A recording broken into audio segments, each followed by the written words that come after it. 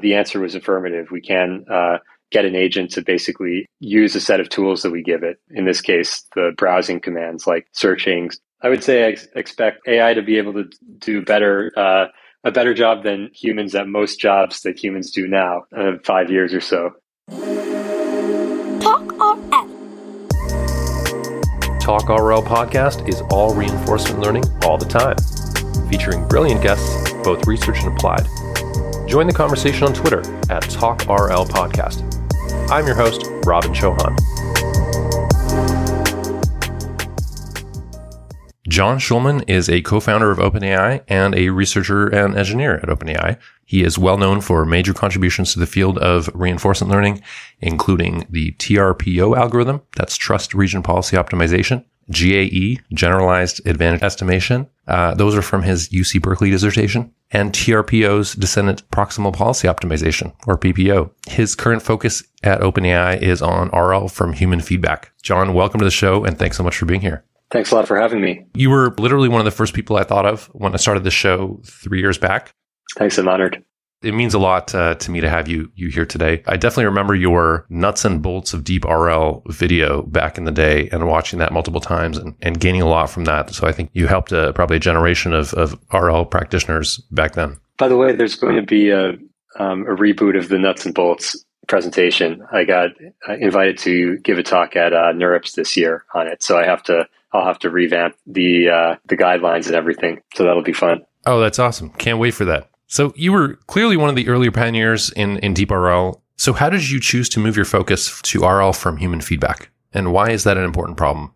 Why is that important to you? After GPT-3 was trained, I was blown away by how smart it was. And I realized the next frontier was figuring out how to make language models actually useful. I'm still really interested in RL, but solving RL benchmarks isn't the end of the story.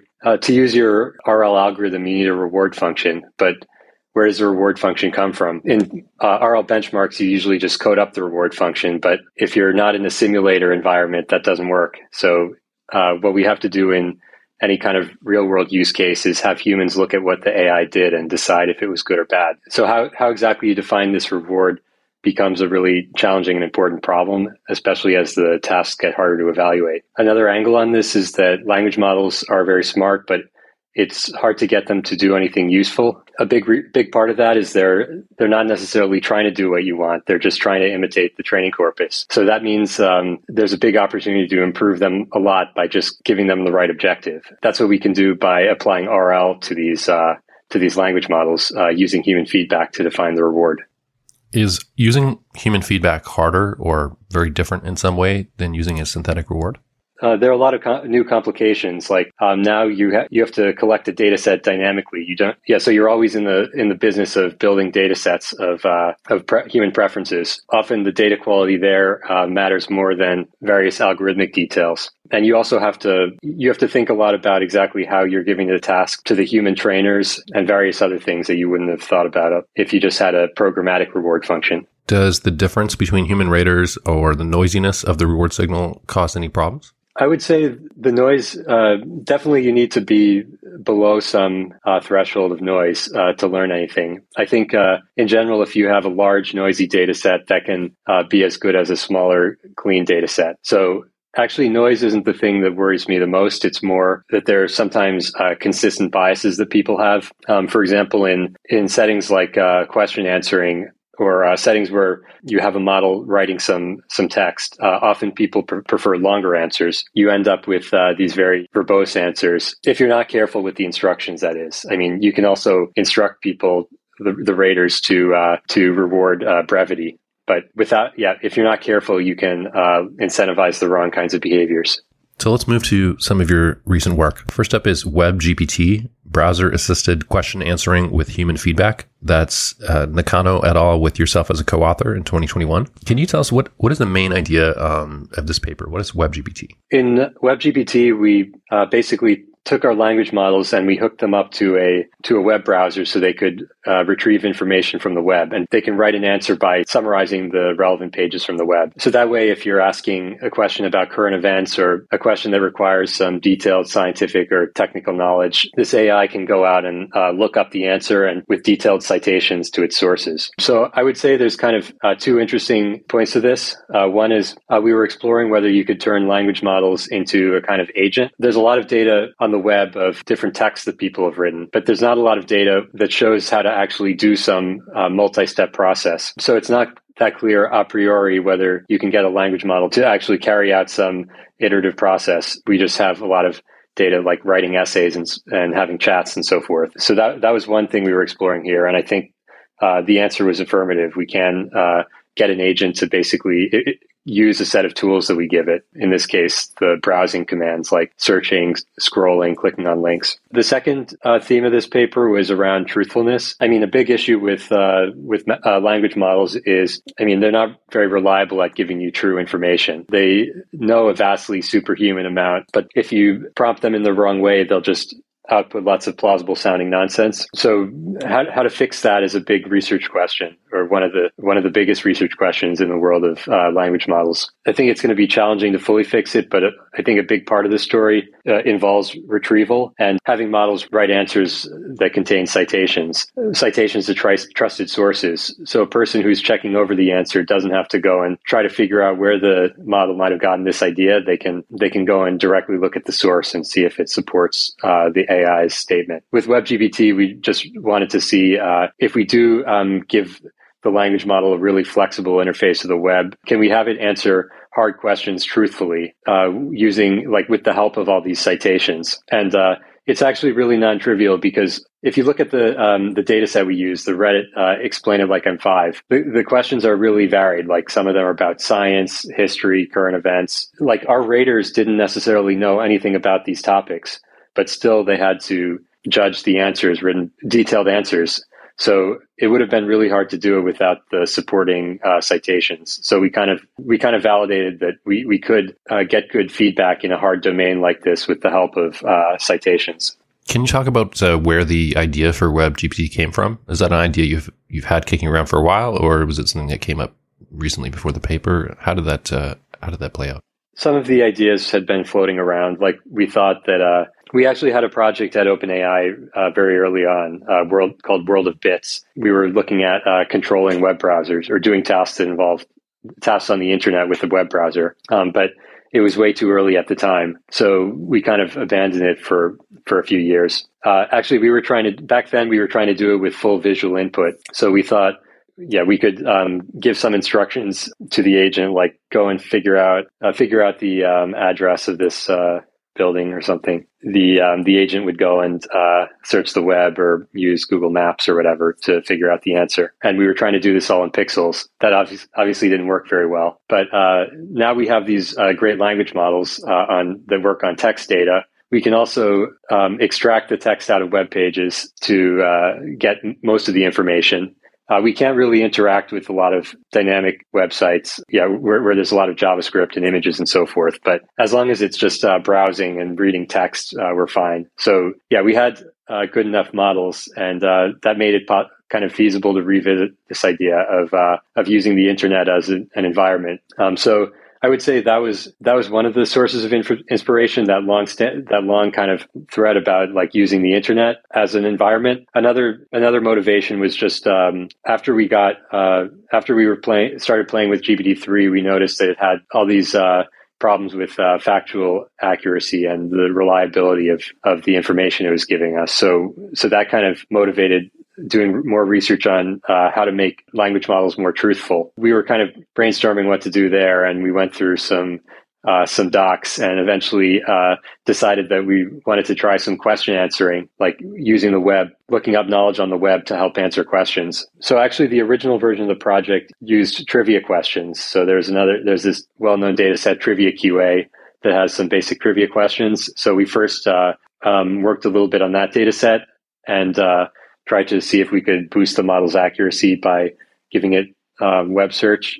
And that actually worked that worked pretty easily. So then we decided to move on to long form question answering. And so that gave us that was the project we ended up working on for a while. It seems like you use a few different data sets here and a number of different training methods. I'll just mention the list: behavior cloning, reward modeling, reinforcement learning, and rejection sampling. So we were using a fairly standard methodology, which was actually adapted from previous work on RL from human preferences. So the pipeline is you first train a model with supervised learning, where you have human demonstrators show how to do the task, like show how to map from observations to actions. Yeah, so that's the supervised learning or behavior cloning step. Then we train a reward model or a preference model. It looks at two actions or two out trajectories and decides which one is better. In this case, like in a question answering setting, you're looking at two answers and deciding which answer is better. And we use that to train a reward model that assigns higher score to the good answers than the bad ones. Then you do reinforcement learning against that reward function. And of course, you can iterate these last two steps. After you do a little RL, now you've sort of exploited some of the flaws of the reward model, or some of the noise in the reward model. And it's not necessarily accurate on your new distribution of data. You recollect more pairs of samples and refit this preference model, and then you do another iteration of RL. So that's the whole RL from human feedback pipeline. And there's this other idea called rejection sampling or best of n sampling. And in general, you can do other kinds of search too, where instead of doing RL once you have your reward model, you can just search against that reward model. So you can collect a bunch of samples and re-rank them with the reward model and take the best one as your action. Kind of like MPC?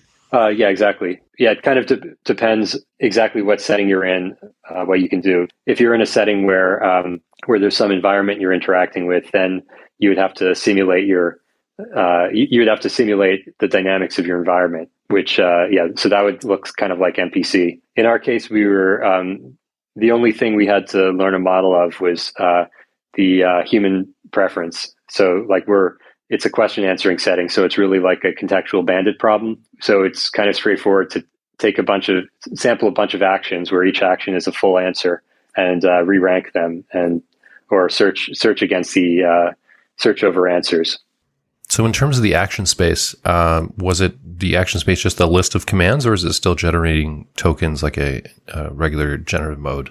We were generating tokens. We had two phases of in each episode of the RL task. So there was first a browsing phase where the model goes and it issues searches and clicks on things and quotes relevant information. Like if it sees something useful on the page, it'll quote it using this quote command. And then once it's done browsing, it'll issue another command called end browsing, and it'll write its answer. That's also expressed in tokens. But really, we rolled this all into one big RL task where your episode involves browsing and writing out the answer, and it's all one big RL episode. Did you think this was going to work well, or were you kind of surprised? At the very beginning of the project, we didn't know if it was going to work or not. We after we did the initial experiments with Trivia QA, which actually didn't take that long to get running, then it became pretty clear that it would work, that the browsing part worked at least. And we already know that we can get these models to write pretty good long form text with a bunch of if you give them a bunch of snippets of text that they can cite. So I noticed the human rater's task was quite complicated. It was a long guide, and there was many types of feedback that they were giving. But in the end, the paper said that only the final rating was used. So I was just curious if you had any comment about that. Like, why do you think maybe the model couldn't use that extra feedback, or was maybe just too much or not enough samples? Yeah, that's been one frustrating finding so far in that project, and also some other projects we've had the same finding that you have your raters go through this long process for each comparison they do, where they're comparing a pair of answers, and then you only use one bit of information from this whole process, which might have taken like half an hour. It seems like it would be better if we were able to extract more information, more about the process they went through in arriving at the answer. So we did collect all sorts of other information, like we had them provide ratings along several different axes, like coherence and factual accuracy and so forth. But in the end, we didn't really get much of a boost out of using any of this other information. So I'd say it seems like it should be possible to do better. But unfortunately, this methodology, which seems kind of dumb so far, is hard to beat. And people have tried various other ideas for like how to use human feedback. Instead of you getting these preference scores, there are various other things you can do, like you can have them write critiques and edit the responses. Yeah, I think some of these things are also promising. But this methodology of collecting preference data works well. Yeah, I think it's still an open area of research. Oh yeah, regarding the really long instructions, yeah, I think for any of these tasks, there is a lot of subtlety in how to do the task properly. And so we ended up adding more and more details of like, what do you do in this situation? What do you do in that situation? I think it's starting to get pretty unwieldy with these really long instruction manuals. So there's some promising ideas for how to address this. Like there's a paper from DeepMind recently, Sparrow, that basically broke down the task, and they basically had people look at one aspect of the response at a time. And then they had a way of combining these different they would train a bunch of rule-specific reward models and then combine them at the end. Yeah, I think there's some other interesting ideas for how to make this process better. So I gather that from your answer about WebGPT, and the whole idea of WebGPT is that you want the language model to have access to external knowledge.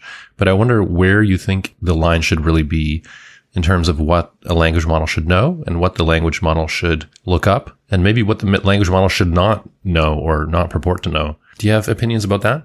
Yeah, let's see. Like some people are advocating for very small language models that have like no external knowledge aside from language, I guess would be the extreme position. And then other people have talked about language models that just know everything, as opposed to having an external knowledge source. There's some interesting questions there. So I think it is a little hard to separate factual knowledge from understanding. So as humans, we get by like not memorizing all sorts of facts and just knowing that we can look them up if needed. For working on a specific domain, it is useful to like have a lot of facts internalized so that you can recall them very quickly and kind of combine them in your head. So I wouldn't take an extreme position on either side. I would say I think retrieval is going to be really useful, just at the very least for current events. But also, I don't think we want to try to pack all human knowledge into the weights of a neural net. On the other hand, I think people have had a lot of luck just scaling up models, and like as they soak up more factual knowledge, they also get better at reasoning and other things. And I think I haven't seen any demonstrations of tiny models that just do lots of retrieval and save all their weights for reasoning. Yeah, I just haven't seen any evidence of this, or I haven't seen any successful attempts at making this. Let's move on to training language models to follow instructions with human feedback. That was Ouyang et al., and that was 2022 with yourself as a co-author. Can you tell us the main idea with this paper? This is the InstructGPT paper. What is InstructGPT, and what's going on here? InstructGPT is a language model that's fine-tuned to follow instructions, and it's in fact the one that you can play with if you go to the OpenAI website. You get a big text box and you can write some text and then press the button to generate a completion. So the idea here was, language models are pretty useful, and you can sometimes get them to do what you want by prompting them just right. This idea of few-shot prompting has become pretty popular, where you give a few examples, like a few question-answer examples, and then if you ask another question, it'll hopefully provide an answer in the same style. So the idea, so if you can get language models to do great things with prompting, but prompting is itself an art, and it's tricky to get right. And it's also kind of not necessarily getting the best possible performance out of the model. If you just take a raw language model and you try to talk to it like you ask it a question, it doesn't know that it should actually answer that question as well as possible.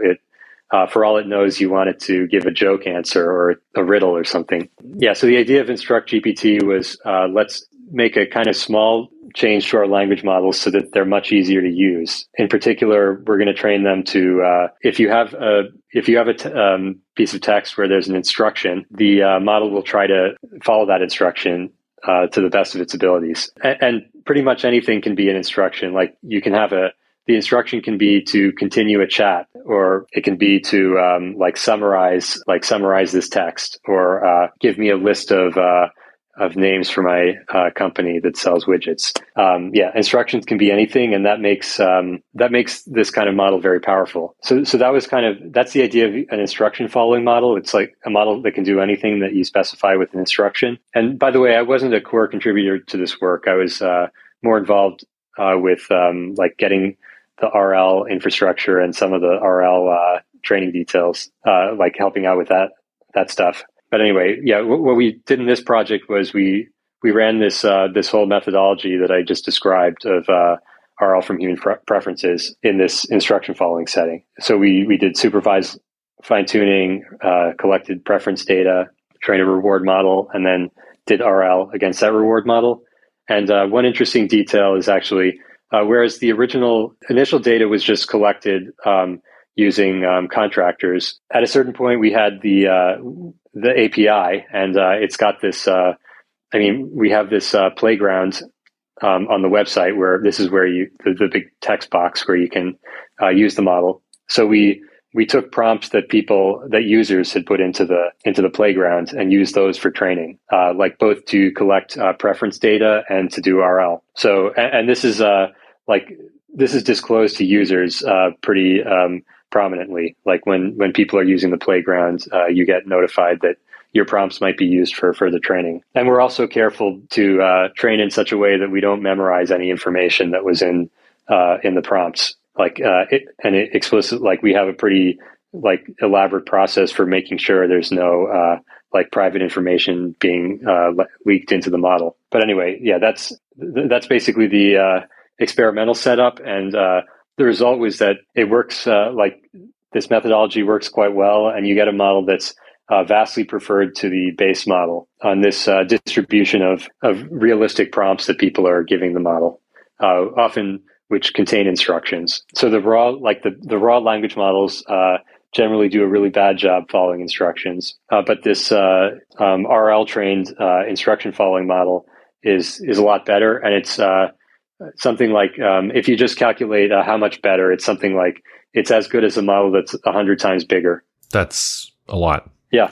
You wanted the model to be truthful. Is that one of the criteria you wanted? Truthfulness was one of the criteria. That seems amazing to me, that truthfulness is something that it could learn by example.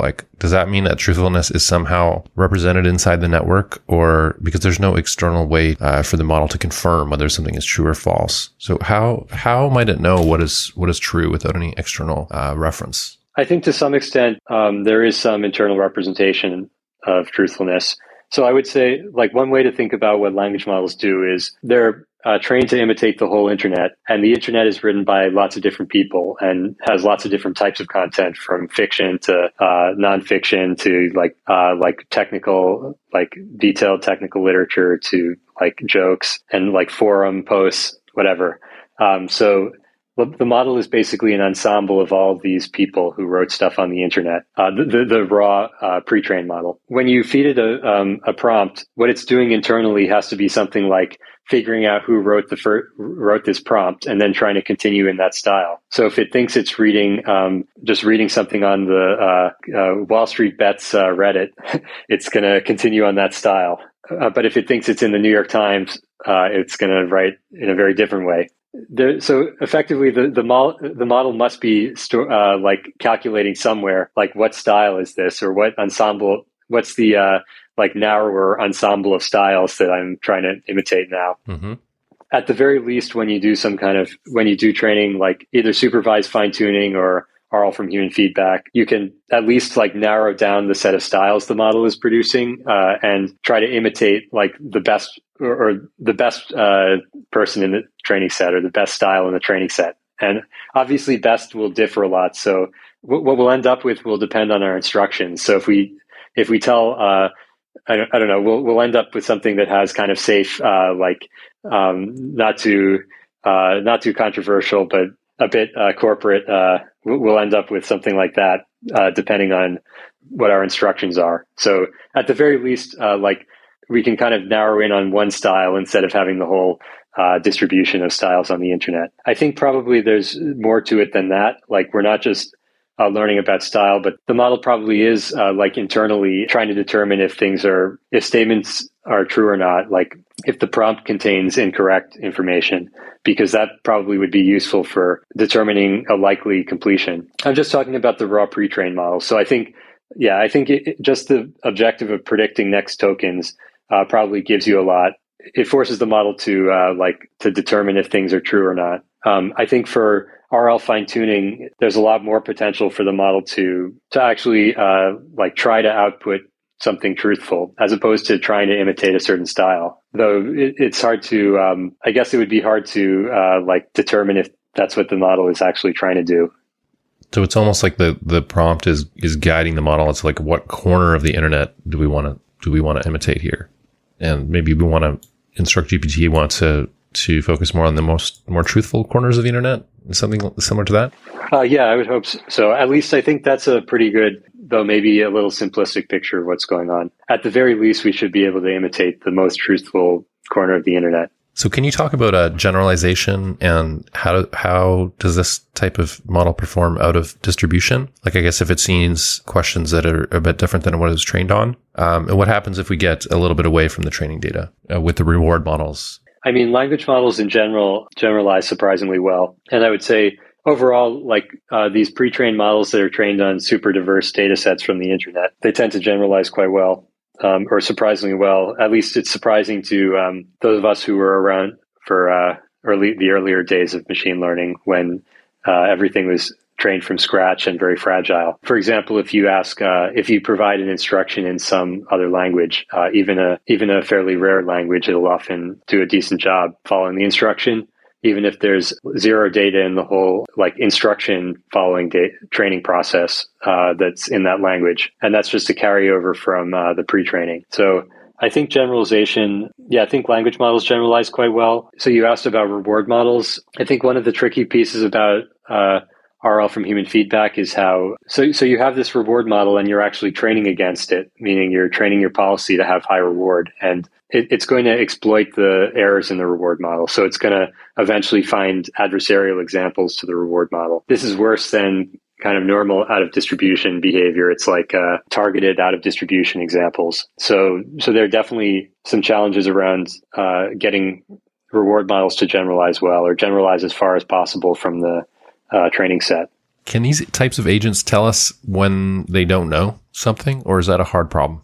I'd say sort of. If you ask a question that's kind of in the core of the model's knowledge, it will know the answer and it'll know that it knows. By the way, I'm talking about models for the instruct model. If you ask it about something that's very simple at the core of its knowledge, it'll know. There's certain things that it knows that it doesn't know, current events, where it's been trained to know that it doesn't know certain things in real time. But if you ask it about something that's kind of on the edge of its knowledge, it's going to have a hard time. It's necessarily going to be inaccurate. I mean, there have been a couple papers about this question. So there was a paper from Anthropic recently called "Language Models Mostly Know What They Know," and there was also a paper from FHI and OpenAI called "Getting Language Models to Express Their Uncertainty in Words."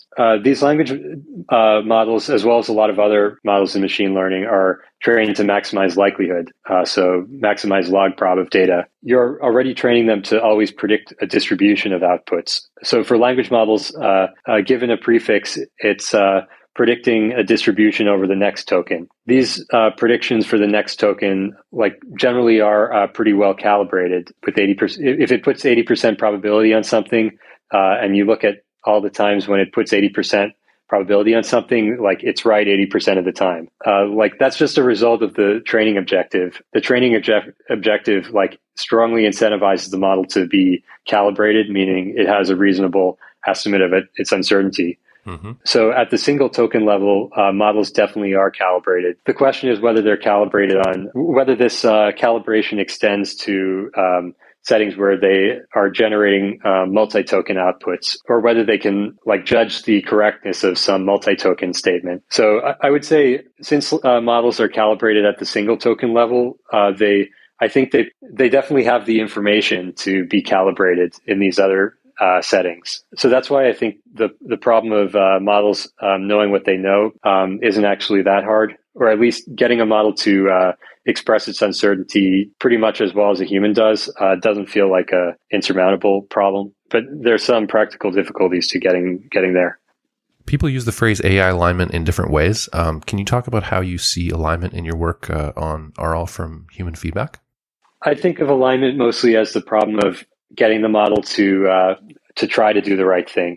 So we can kind of make a distinction between what the model is capable of doing. Like if you just take a raw language model and you ask it a question, like I said before, it doesn't know that you actually want it to give the correct answer, as opposed to it might think someone who's not very knowledgeable is answering. By doing some extra training, we can get the model to actually try to do the right thing. And so I would say that that's the main goal of alignment.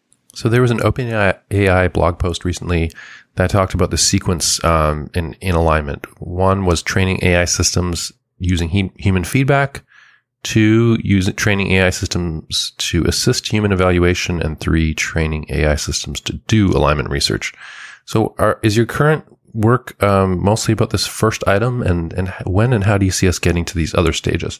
I'm doing some work now on number 2. Training AI systems to assist human feedback. I think that's sort of becomes increasingly necessary as you start trying to get the systems to solve harder and harder problems. When you have models that are kind of very below human level or maybe at human level at a certain task, it's pretty straightforward to supervise them. But once they're doing things that are very hard or doing things that require a lot of diverse technical knowledge, it becomes pretty hard to provide a useful supervision signal. So we have to start doing things like one model writes an answer to a question, and then another model provides a critique of that answer, points out some flaws, and then the human only has to judge the first answer after looking at the critique, meaning basically the critique helps the human assess the answer. So I think like that kind of idea is starting to become pretty relevant. Colleagues and I are exploring that kind of idea now. As for assisting alignment research, there's some other work at OpenAI that's starting to explore this. It's also, that's sort of the furthest down the road. So I saw Stuart Russell was on your PhD committee, and I really enjoyed his book, Human Compatible. I wonder if you share the idea mentioned in the book that the standard RL framing with this fixed reward signal is problematic, and that powerful agents should try to do what we want and maintain some uncertainty about what it is we want, and that agents that are too certain will be problematic. Do you have any thoughts on that idea? I totally agree with that idea. So I think first, it's really hard to write down a simple reward function that actually captures what we want or what any particular person wants. I can say I want a little more of this or a little more of that, but you wouldn't want to take that to the extreme. If we build agents that try to cater to our wishes, we should make sure they're they have uncertainty about what we want or what we value, and that'll also cause them to be a little more cautious and say not disturb anything that might be important to us. So I agree with that. Stuart Russell gave a very good problem definition of what we want AI to do. Like we want it to basically, we want to jointly play this game where the AI is trying to figure out what we want and then trying to do that, but simultaneously maintaining some uncertainty about what we want. I would say if you start to look at how to get that in practice, it actually looks quite a bit like the kind of RL from human feedback that we're working on at OpenAI and others are working on at other places. I think I see what we're doing as a practical implementation of getting towards this behavior that Russell described. Do you think of AGI as an abstract goal, or are we going to see a model come out one day and people are going to say, oh, that's the first AGI model? Like, what does it have to do for people to say that? I think people will say that many times, then realize that it doesn't quite do everything that you want. I think we're going to have a lot of a long series of models that are superhuman at most things or at a certain class of things, but they also have some failure modes and weaknesses. I expect us to see multiple models that are proclaimed as AGI, and then only after interacting with it a while do you realize it's not quite there. What would you say is the relationship between AGI and RL, and AGI and these large language models? How do those concepts fit together? I'd say that RL is a useful component of training AGI, or an almost essential component. The thing RL lets you do is it lets you optimize any objective for the agents, any objective that is a function of the agent's behavior. So with pre-training, like what we do for language models, we're kind of choosing an objective that lets us do something with all the training data we have, which is all this internet text. So we choose this maximum likelihood objective, which is basically the only, or not the only thing, but it's like a sensible way to absorb all this knowledge. But then if we really want to optimize the agent's behavior for a specific objective, RL is kind of the only framework that lets you do that. Okay, John, we have a few questions from the audience, and I'm just going to pick the two that have the highest score in terms of Twitter likes. So the first is from Eric Chang, VP of AI at Haloti Robotics. He asked, RL distributions are non-stationary, making it hard to reason about PPO losses, and how that relates to return or generalization. Are there any intermediate plots and visualizations you like to generate to debug or incrementally build up a large-scale RL system? Yeah, there are definitely some stats that I look at. So I'll talk about this in the nuts and bolts reboot later this year. But I'd say things like looking at the explained variance of the value function, and looking at the like how many samples are getting clipped in PPO, and what the KL between what the KL divergence is between the policy before and after the update is. Yeah, things like that. And then Ethan Calabero from Mila asks, what is your median estimate for the arrival date of AGI? I think not too far away, but like I said, I expect there to be a lot of false starts. I would say I expect like AI to be able to do a better job than humans at most jobs that humans do now in 5 years or so. That's not all jobs, but most jobs. For a while, we're going to discover things that AI isn't very good at, and where we want to keep humans in control. So I think there'll be some kind of gradual process over the next 10 or 15 years. I've been curious about this. I see that some RL work is patented, but I could not find TRPO or PPO I could not find patents on these. Are those protected? Patent protected at all, or how do you think of intellectual property protection for that kind of work?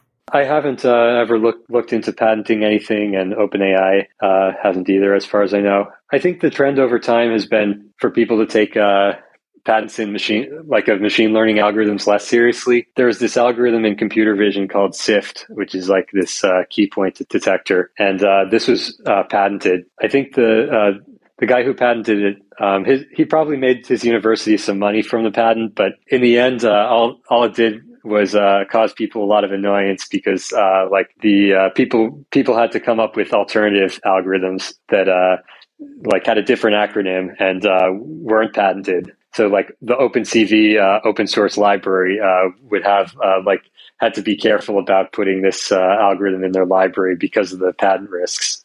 So I think these the patent rights aren't exercised that much, and I think big companies like Google will patent a lot of stuff for defensive reasons. So if they get in some big legal dispute with another company, it can be used as like one of the bargaining chips. But I don't think anyone's going to get sued for royalties for not providing royalties for the use of some algorithm. Okay, and then there's been a ton of work in RL, of course, since you first published TRPO and PPO. But from your point of view, if you had to pick a few highlights in terms of a few important milestones in RL algorithms since PPO came out, and by the way, it's amazing that in 2022 we're still using PPO. I think quite similar to its original form. Is that right? Yeah, pretty much. Yeah. So what would you say are the biggest highlights for you in terms of RL algorithms since you did PPO? Yeah, there's definitely been some interesting stuff. So I think like a little after PPO, there was TD3 and SAC, and those seem like pretty solid value-based methods. That was one development that was interesting. I think I thought mu0 and its like elaborations were also like efficient zero were also pretty impressive. That you can get that good sample efficiency. Both of the things I just mentioned were kind of I don't want to say mostly on toy tasks or benchmarks because I'm sure people are doing some real things with these algorithms. Yeah, so I think that stuff was interesting. I think like the whole recent surge of interest in offline RL was also notable. I would say the stuff we're doing with RL from human feedback is a kind of offline RL because we have a fixed data set and we have a fixed reward modeling data set and we're training against that. This is like offline RL, but you're doing it in a different way. You're using an on-policy algorithm with a reward model, as opposed to maybe a more typical way to do offline RL would be use off-policy algorithm. Would that work here or would that not work here? What we're doing here is kind of like model-based RL because so the reward model is like a model of the unknown part of the system. So like the unknown part of the system here is the human rater or the human. It's not the appending to your list of tokens. So this is kind of like the work that's done, like takes a dynamics model of the environment and does some kind of just runs a policy grading algorithm against it. So it's not so the idea of running an online algorithm against a model, that's kind of a well-established idea. Though I would say the papers that previously did this, they were in a pretty different regime. We're in this regime of doing fairly small updates to the policy because we have these awesome pre-trained models and we don't need to actually change them that much. So yeah, we use these online algorithms. I'd say part of the reason why we can get away with using an online algorithm is because we've been just looking at a contextual bandit problem. Yeah, because we only have like one time step. Like you get a query and you output a response, and then that response gets a reward. So if we had a multi-step process, such as a conversation, where you can't assign a reward until the very end of the conversation, or you had some some interaction with like some real world system that's hard to simulate, you wouldn't then it wouldn't be as straightforward you wouldn't be able to use exactly the same methodology. You would probably have to use probably train a queue function or something like that. If you want your method to be sample efficient, you would probably have to do something slightly different. I think we'll have to start exploring this at some point soon. But so far we haven't. At least I haven't seen any cases in the domain I'm looking at that require this. But I expect it to be relevant at some point. So we had Arvind Srinivas talking about Decision Transformer on the show recently. That was a great episode. And I see that you were also a co-author on the 2016 RL squared paper. So I want to ask you about your thoughts about Meta RL. Arvind had some interesting things to say about maybe the idea that a transformer could kind of supersede the need for an RL algorithm altogether. What do you expect from Meta RL? Do you expect we'll still be using human-authored RL algorithms in the future? Yeah, that's a pretty bold statement that we won't need any RL algorithms anymore. Yeah, since the RL squared paper, people have been talking less about meta learning, as far as I can tell. Actually, because of sequence modeling has gotten so good, like transformer sequence models, that it's kind of clear that meta learning is just a special case of learning. Like it's just like a certain kind of long context learning involving long episodes, and maybe it shouldn't be treated that differently or addressed with special algorithms. I would say, yeah, the ideas like Decision Transformer are pretty interesting, where you try to reduce RL to supervised learning. It's still not like certain exactly how these compare in performance to RL. Like people have started to analyze that empirically and theoretically, and I would say in practice, sometimes it's better, sometimes it's worse. In my experience, like it's been worse on the problems that my colleagues and I have where we've tested it. But yeah, it's definitely an interesting direction. Dr. John Schulman, thank you so much for sharing your time and your insight with the Talk RL audience today. Thanks so much. Thank you.